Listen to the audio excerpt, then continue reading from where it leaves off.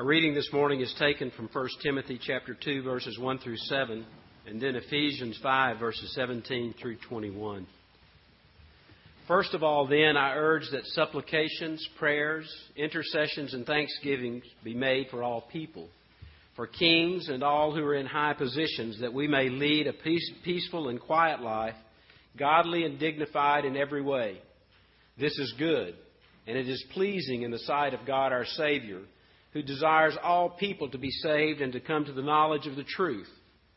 For there is one God, and there is one mediator between God and men, the man Christ Jesus, who gave himself as a ransom for all, which is the testimony given at the proper time.